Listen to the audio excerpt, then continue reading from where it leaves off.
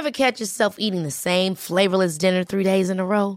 Dreaming of something better? Well, HelloFresh is your guilt-free dream come true, baby. It's me, Keke Palmer. Let's wake up those taste buds with hot, juicy pecan-crusted chicken or garlic butter shrimp scampi. Hello Fresh. Stop dreaming of all the delicious possibilities and dig in at HelloFresh.com. Let's get this dinner party started.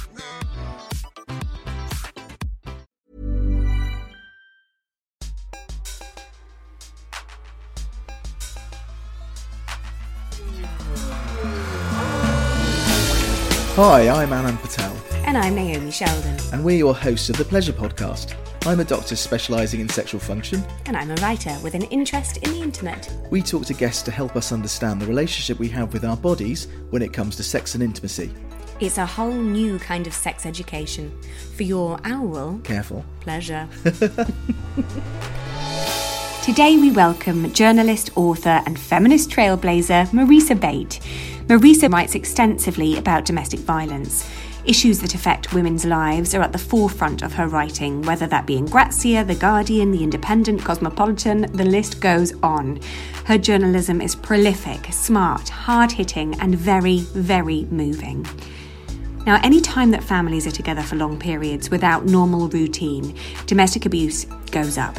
Throw in alcohol, stress, it's no wonder that during lockdown, the phone lines for refuge and women's aid have been so busy. We talked to Marisa about how domestic abuse is being spoken about more widely than ever before. From the Archers to Big Little Lies, and now Rihanna are discussing what used to be a very private, shameful occurrence. We explore what economic abuse is, how reproductive coercion can go undetected, and why a culture of fancying the bad boy can be so damaging. We hear about the ways in which countries from around the world are trying to support and protect victims of sexual abuse, from code words in grocery stores in France to alcohol bans in Greenland. And Marisa advises us on what to do if you recognise abusive behaviour during lockdown and beyond, and why, if you hear anything worrying next door, you should always call the police. I think there's been an incredible response to the issue in a way I just haven't seen. There was a journalist asking Donald Trump in a press conference about domestic violence. Rihanna's donated millions of dollars. Everyone seems to be talking about it, and that is fantastic. And I think perhaps because people are trapped in their homes, perhaps on a very basic level, it is easier to understand the predicament of victims and survivors. Any time that families are together or couples are together for longer periods of time without the kind of normal routine, domestic abuse and violence goes up. So Christmas or summer holidays, if you add alcohol into that mix, and we know sales of alcohol have gone up. If you add into that pressures and strains, not that that's ever an excuse, but if you're facing unemployment or you're facing a loss of income, all these kind of factors tend to impact abusive relationships anyway. And this is what we have. We have this intensification of those things. And one of the main kind of tricks, if you like, of an abuser is to isolate their victims anyway.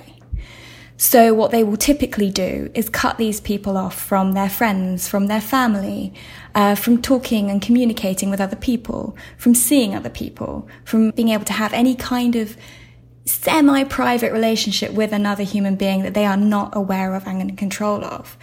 So in some ways, lockdown kind of really aids the abuser. The virus and the lockdown is providing total isolation, and therefore, if you are in an abusive relationship, any potential access to support that might have been there, that might have been helping you, is gone. Any respite just by going out to work or picking up kids from the school, at 4:00, or being able to go to the gym, any of those moments of respite that you potentially had are now gone. So you are in a very, very, very difficult position. I've also read about reports of abusers using the virus to be more manipulative. So like former partners have been able to get hold of the children during this time. They're now suggesting the children have symptoms and won't return the children. Or if individuals are reporting symptoms, they are preventing them from perhaps seeking the necessary medical help they need by going to a hospital.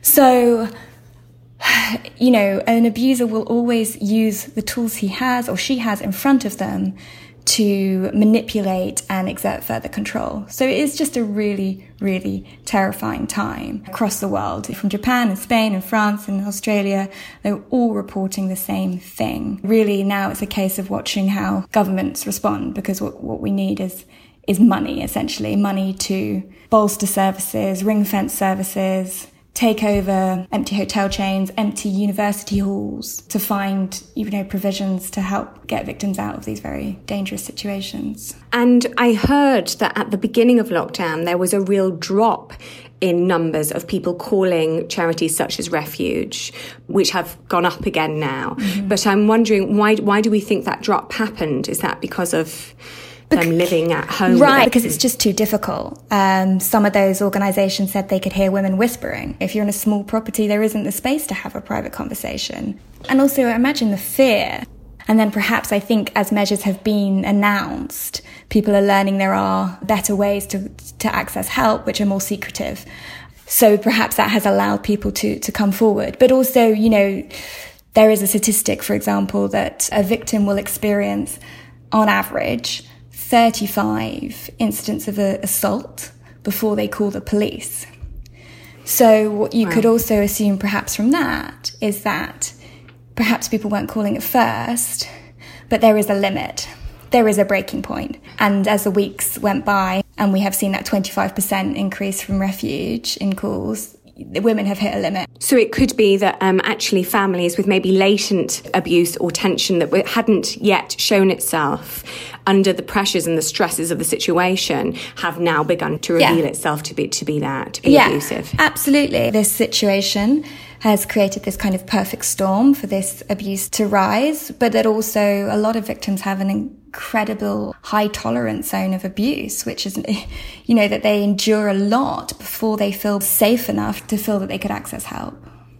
One of the things that we've seen at work as a GP is that because we're now mostly on the phone and people are not coming in with their children, there's not that excuse or avenue for you to take your kid to come and see the doctor, which then allows you to see the doctor as well, because you're in that space and you can raise things which you otherwise wouldn't have the privacy to do so. I mean, what's so important is sometimes the pauses that people make in their speech, the intonation they make. In horrible situations, I fell down the stairs, and then there's a pause and they go, kind of, really quietly. And so we've kind of lost that as general practitioners, and we're sort of really keen to try and emphasise to people that there are lots of other ways you can get help.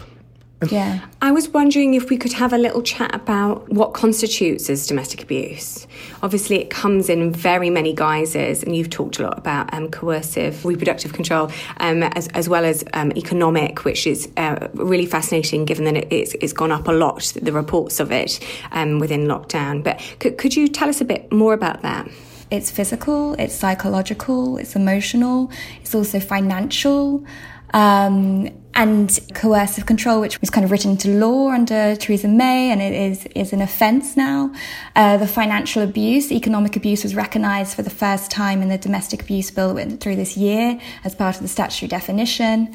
So we have, in recent years, really pushed forward in terms of what that abuse looks like. It can also include things like stalking. There's big calls for children to be recognised as victims of abuse, not just witnesses as well. You get a mix of it all. Sexual abuse, it's very rare, I think, that you will have just one of those strains happening in your life. That's not to say it doesn't happen, but they tend to kind of work together. The economic abuse has been a really interesting one in the kind of last year or so, and that the understanding of that. And economic abuse really is manipulating or controlling somebody's finances, and that can be in terms of keeping hold of the purse strings, of giving these people a tiny budget, not allowing them access to their own money, to just theft. There's a lot of women that partners have taken out mortgages in their name, they've taken out credit cards in their name, racked up huge debts, racked up huge overdrafts. And so there's a myriad way of that working. And if you think right now, if everyone is under economic pressure, if everyone's incomes have been hit in one way or another, the potential for that to be exploited is really huge.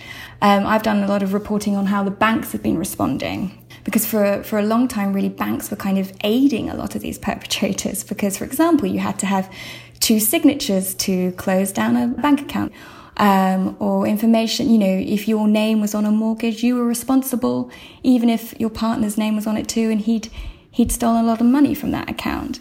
So the banks have made big progress, slow, but a beginning of a culture change in the banking sector of how financial abuse works, and that has such a massive knock-on for victims. But I think in terms of what's happening now and the recovery of this, not just what's happening down in lockdown, this will definitely be a big issue and a continuing problem, I think. One of the things I've learned from survivors is that nobody knows their abuser better than them, and you don't know what could be dangerous. So when banks have tried to implement measures to help survivors, a lot of the feedback is that they cannot do anything that might alert the abuser that something is out of the ordinary. Anything. Because the minute they suspect that something is up, you're putting the victim potentially in a very dangerous position. So when you do check in, don't expect them to say, his behaviour is very controlling. Or bombarding with messages. I think we have to put ourselves in the mindset of the victim and think, how can we do this in a way that isn't going to raise suspicions or sound an alarm? And that can be by just sending a very normal, did you watch Gogglebox or something? And it's just something that sounds very normal. I understand from what you were saying that there is a greater preponderance of sort of economic abuse, particularly for older women. It's not necessarily particularly for older women, but older women are impacted in a particular way for several reasons. Some of those women from an older generation are less likely to be financially independent, to be financially even literate, because they come from a generation where perhaps the man looked after all the money and all the finances. So they are vulnerable in a kind of whole host of ways. They have greater healthcare issues. They can't work. There's a lot of discrimination against older women who want to go into the workplace, who don't have a pension. And I remember writing a piece where I was speaking to 2 women who had worked all their life very successfully and had saved and had pensions and had all these things. And both had been in abusive relationships, and both of their partners had just cleared them out entirely. And now they were facing the rest of their life in poverty. And so, yeah, there's a vulnerability there. But in terms of abuse more generally, it's actually 18 to 24 is often cited as the group that sees most domestic abuse. Why do we think that is? I think something that perhaps has exacerbated that in recent years is the unaffordability of living on your own. We see more young people moving in together. I think there's a vulnerability, isn't there, when you're young, that you want to believe in somebody more than when you're older. And, that's where charities like Tender are so important. They go into schools and do workshops with young people, which is very much about trying to explore through drama what a healthy relationship should look like. And so I think some of the most important work that can go on right now is actually talking to young people before they're even at a stage where they could be a 22-year-old in a flat with somebody, in understanding what they should be seeing and what they shouldn't be seeing and what red flags are and things like that. Yes. It feels, this is sort of a bit gender biased really, but it feels like, certainly when I was growing up, we're always told, well, if the boys are mean to you, it's because they fancy you. And those sort of just like little lies end up snowballing and becoming part of our core beliefs about treatment, about what to expect and what it means. Absolutely. If you think of like the kind of bad boy, that we celebrate and we forgive. There are a lot of very famous, high-profile men who have done terrible things, but because they're handsome or because they're cool or because they've made a great movie once, they are forgiven.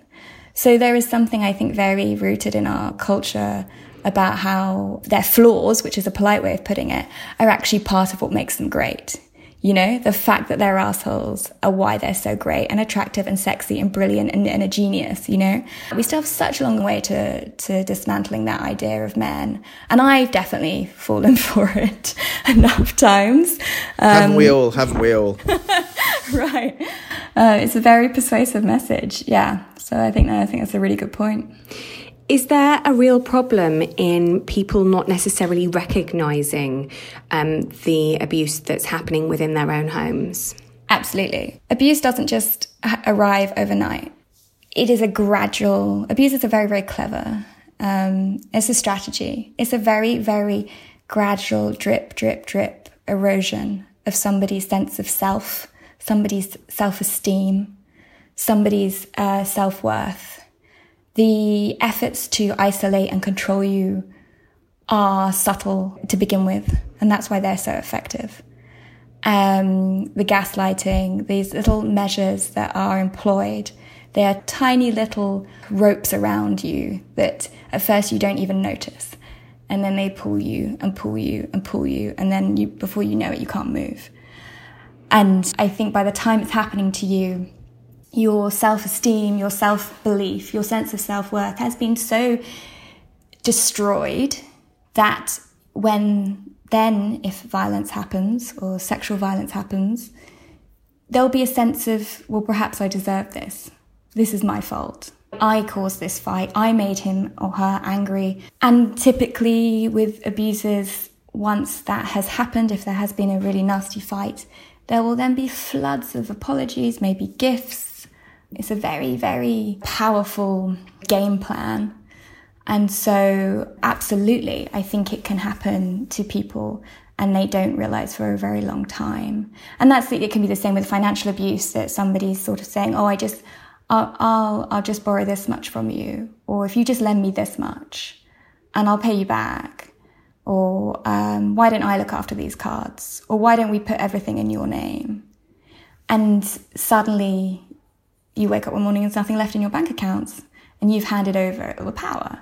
And that's the same, I guess, essentially within a relationship. You hand over all the power because somebody has been, they're like master kind of jewel thieves. They plan these things extensively. And meanwhile, a lot of the time while they are eroding your sense of self-belief and eroding your sense of self, they are charming and they are handsome, or they are taking you to nice restaurants, or they are charming your friends and your family. You talked really brilliantly, actually, about this in a very moving article in The Guardian that you wrote about your own friend and their very charming but abusive, you suspected, partner, and how you were sort of being gaslit, actually, because although you could recognise what was happening to your friend, weight loss, I'd love to hear more about that from you, but all sorts of things happening to your friend that was changing her personality, none of the other friends could really recognise it and accepted it. So actually, it must have been quite a maddening experience for yourself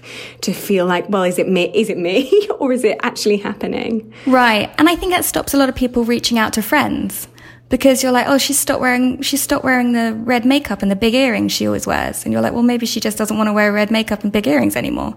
And you sound a bit mad when you're like, oh, she doesn't wear big earrings anymore. And your other friend's like, well, maybe she likes gold hoops now. And you're like, like, what's going on?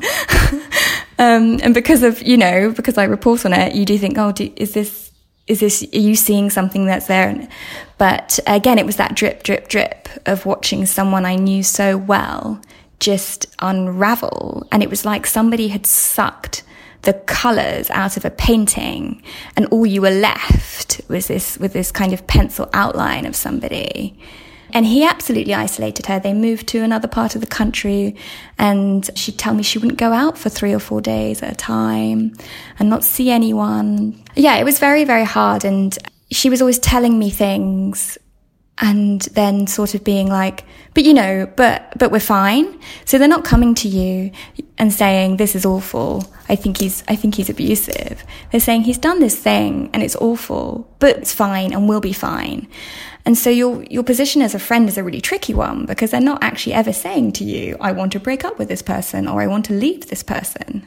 And what you don't want to do, what I was very cautious of, was not allowing his plan to work, which is the isolation. So you as a friend, you feel exasperated, you loathe him, but you have to keep your presence and you have to put yourself out of the equation and just know that you being there is far more important, because when she does eventually decide to leave him, you need to be there for her.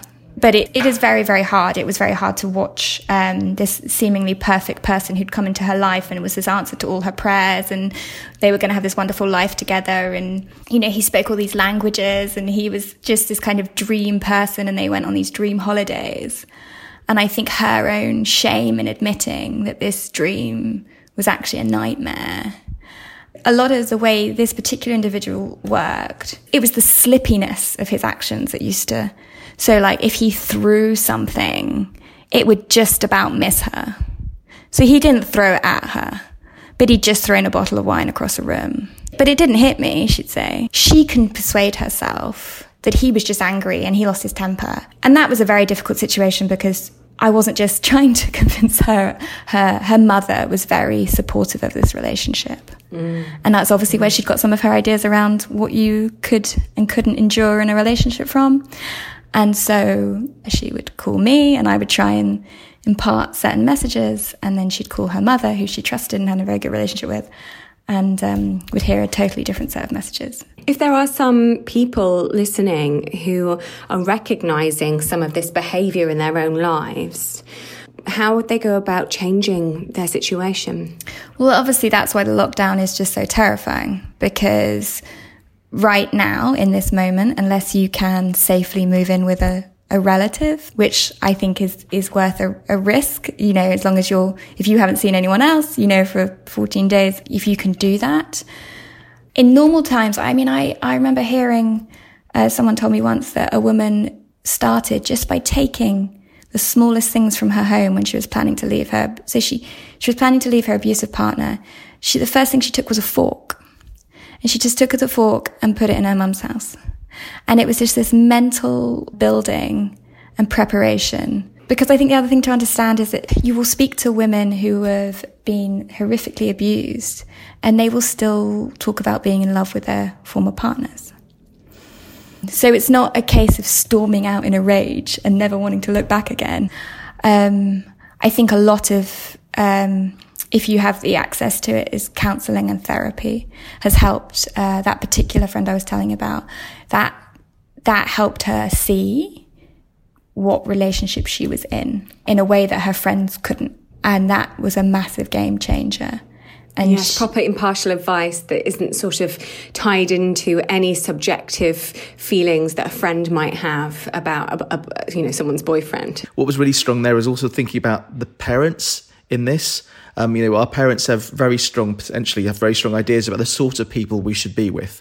And the values that they have are very pervasive to us. So they should be wealthy, or they should be well positioned in community or in society.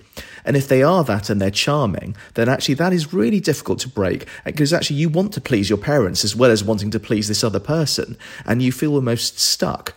I mean, what I wanted to get to, someone was talking about reproductive control and coercive control, where actually this wanting to please, or this wanting to control from the other side is even taken to the extent of wanting to get someone pregnant. I mean, that to me is one of the most overlooked areas of abuse.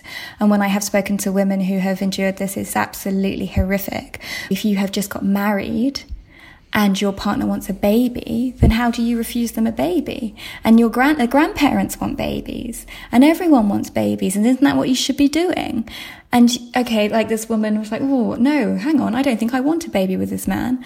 But so controlling that he was that she actually...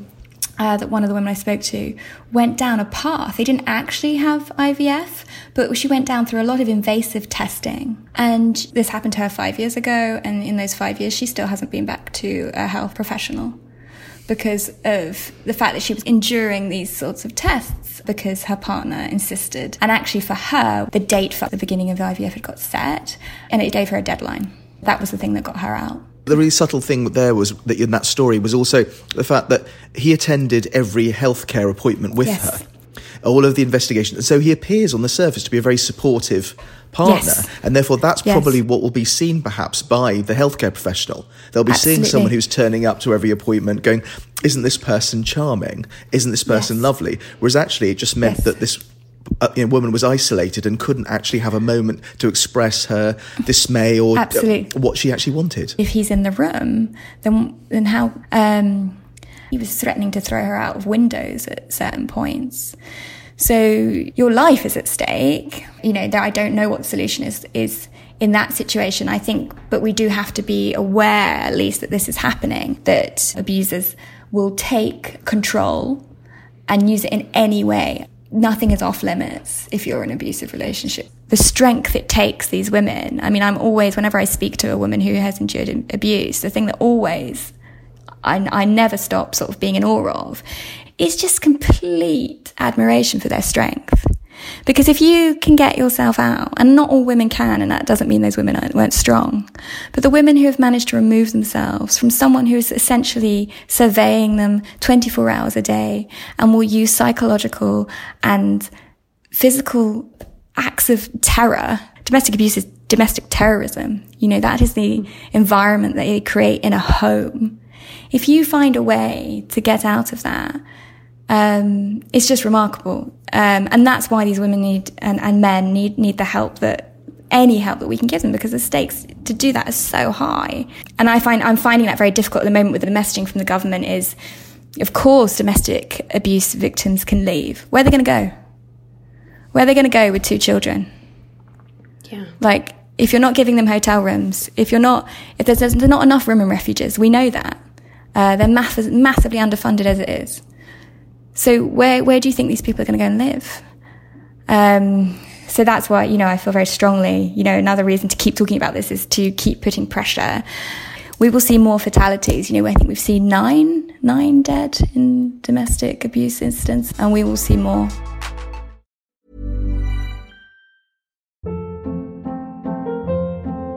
Hold up. What was that? Boring. No flavor. That was as bad as those leftovers you ate all week. Keke Palmer here, and it's time to say hello to something fresh and guilt-free. Hello Fresh. Jazz up dinner with pecan-crusted chicken or garlic butter shrimp scampi. Now that's music to my mouth. Hello Fresh. Let's get this dinner party started. Discover all the delicious possibilities at hellofresh.com.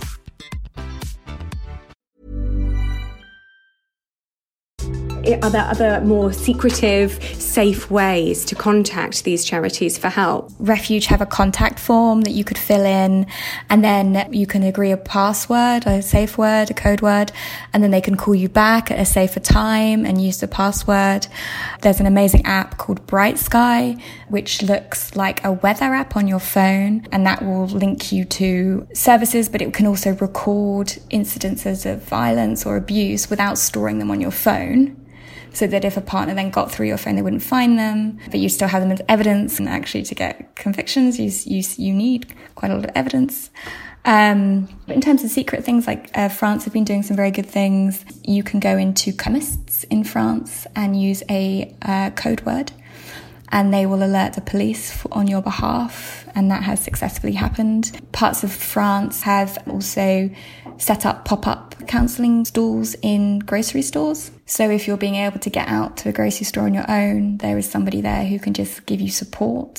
Seems like France is really ahead of the curve. Yeah, it's quite interesting. Australia's given a lot of money, actually, to the issue. I mean, they are countries. Spain has got a similar system with the code, and they are countries that have high incidences of domestic violence.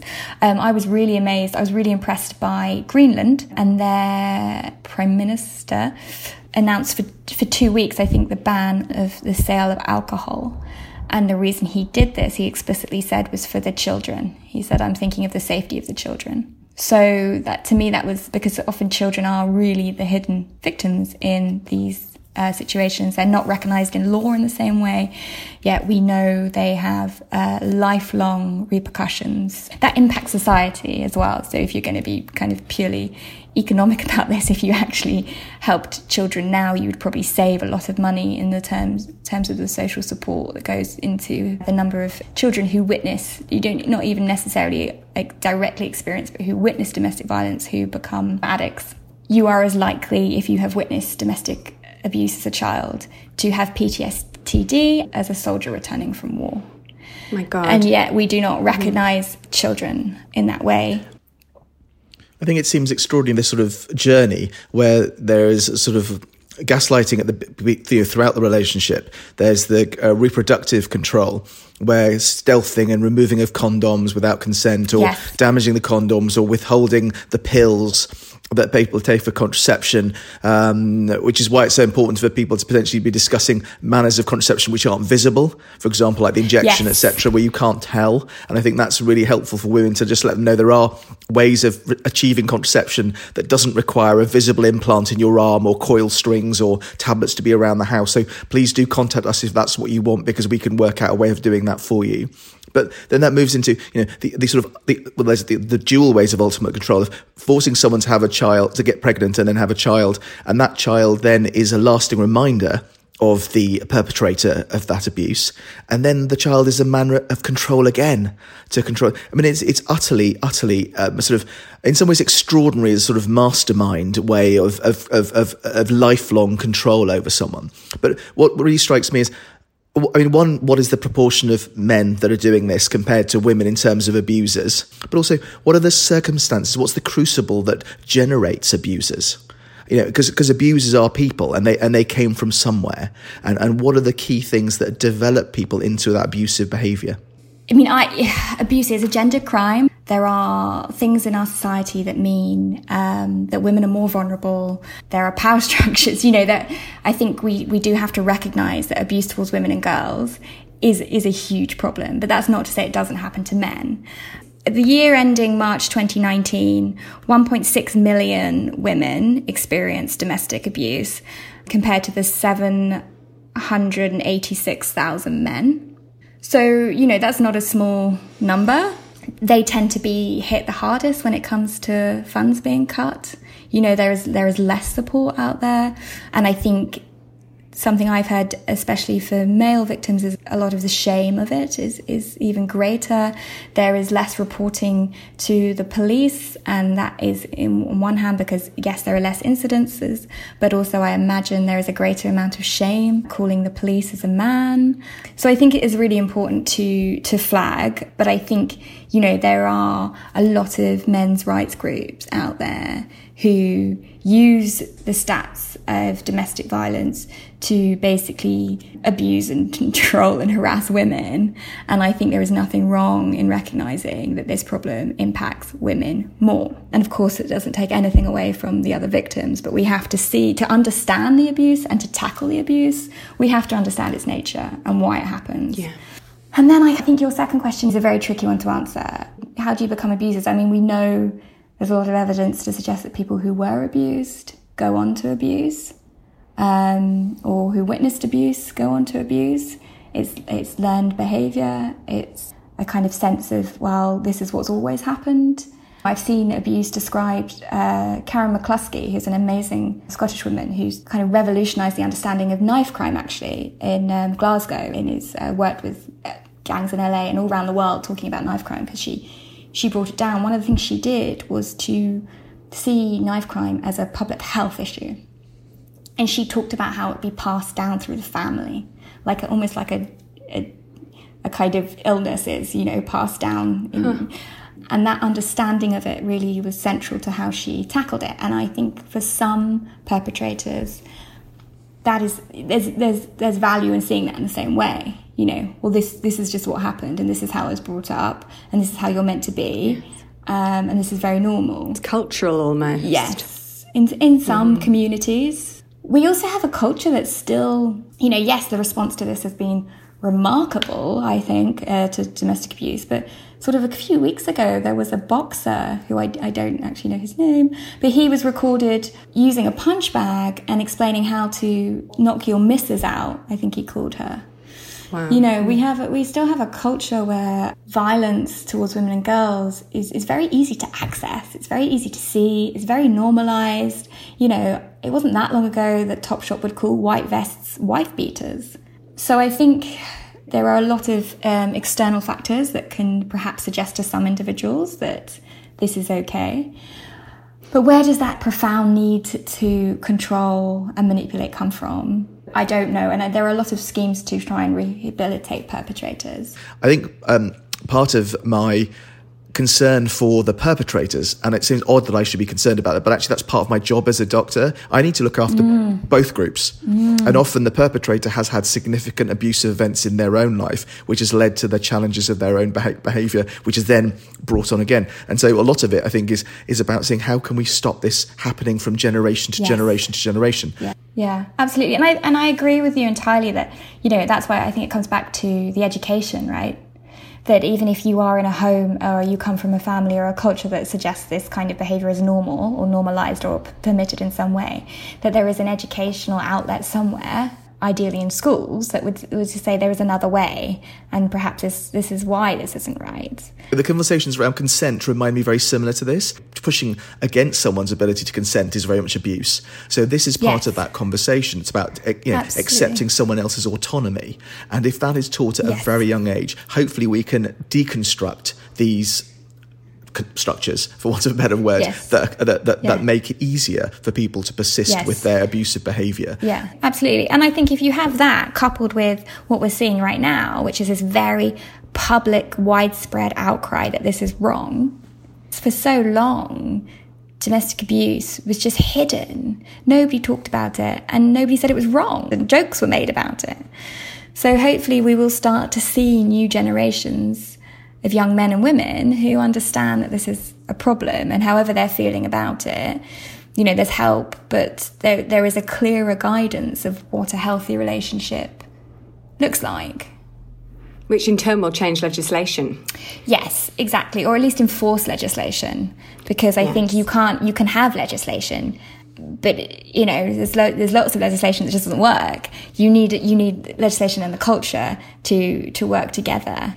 Where we've seen the biggest change in attitude has actually come down to things like The Archers or EastEnders storylines or Big Little Lies, the stories of abuse in a way that people just wouldn't touch because they thought it was too depressing, or they thought it only happened to working class people on an estate. When we've started to tell more realistic stories, and the Helen storyline in The Archers was all about that drip, drip, drip, drip I was talking about.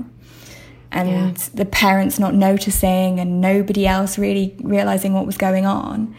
And that, I'm pretty sure they haven't had listening figures like that since. It completely captured the nation. So I think that's been a massive help too in how we tell this story. And for me, that's really important, because often I feel when you write or talk about domestic abuse, you're talking to very like-minded people. You're preaching to the converted, and actually it's about explaining this landscape to people who aren't in the conversations that I'm in, or don't just follow women's groups on Twitter. When victims are calling up companies like Refuge or Women's Aid, obviously not everyone will be in a situation where they can leave the home. Mm-hmm. So do you know what kind of advice people might be given to de-escalate or self-manage the situation whilst at home? There is advice on websites like Refuge and Women's Aid of how to manage a situation like this. And a lot of it is about putting yourself in the safest parts of your home. So perhaps a place that has access to a door or a window that you could get out of. Never putting yourself with your back to a corner. Making sure your car is parked facing out of the drive so you can get away very quickly. Making sure you've got coins on you at all time, because if you were then trying to escape and perhaps they'd taken your wallet, you would have enough money for a bus, which are still running, and trains, which are still running. And actually, one of the big railways have announced that they will pay funds for women's journeys to refuges at the moment. The problem with abusers is that the very nature, one of the most powerful things they employ is their unpredictability. That is why living with them is so terrifying, because you never know. You never know what's going to set them off. You could see no reason whatsoever, and that's part of the fear. You exist on eggshells. So a strategy for managing that is almost impossible. It's much more about employing things that will keep you and your family safe. Having a grab bag hidden somewhere, which might be very hard, but that has a change of clothes in. And if possible, alerting neighbours so that if you needed to get out, you could knock on a neighbour's door. And talking of neighbours, that is something everyone can do, which is to listen out. I have genuinely spoken to women whose lives were saved because neighbours heard screaming and called the police. And so if you hear anything, call the police. So I think if you are in that situation, a lot of it is safety first. And then, of course, if you can, continue to reach out to the few people that you can. Continue to find emotional support if and where you can. Marisa's brilliant book, The Periodic Table of Feminism, is an essential guide to the feminist movement and the often unsung international figures who have shaped it. It was published by Penguin and is available from all good bookstores.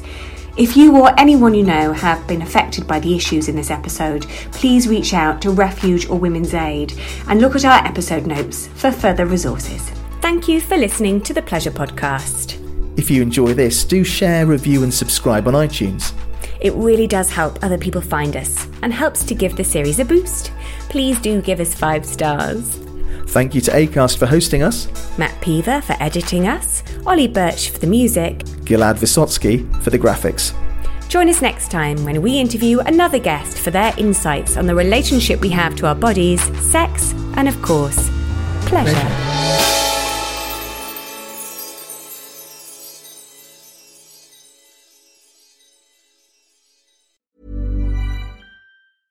Imagine the softest sheets you've ever felt. Now imagine them getting even softer over time. That's what you'll feel with Boll & Branch's organic cotton sheets. In a recent customer survey, 96% replied that Boll & Branch sheets get softer with every wash. Start getting your best night's sleep in these sheets that get softer and softer for years to come. Try their sheets with a 30-night guarantee. Plus, get 15% off your first order at bollandbranch.com. Code BUTTERY. Exclusions apply. See site for details.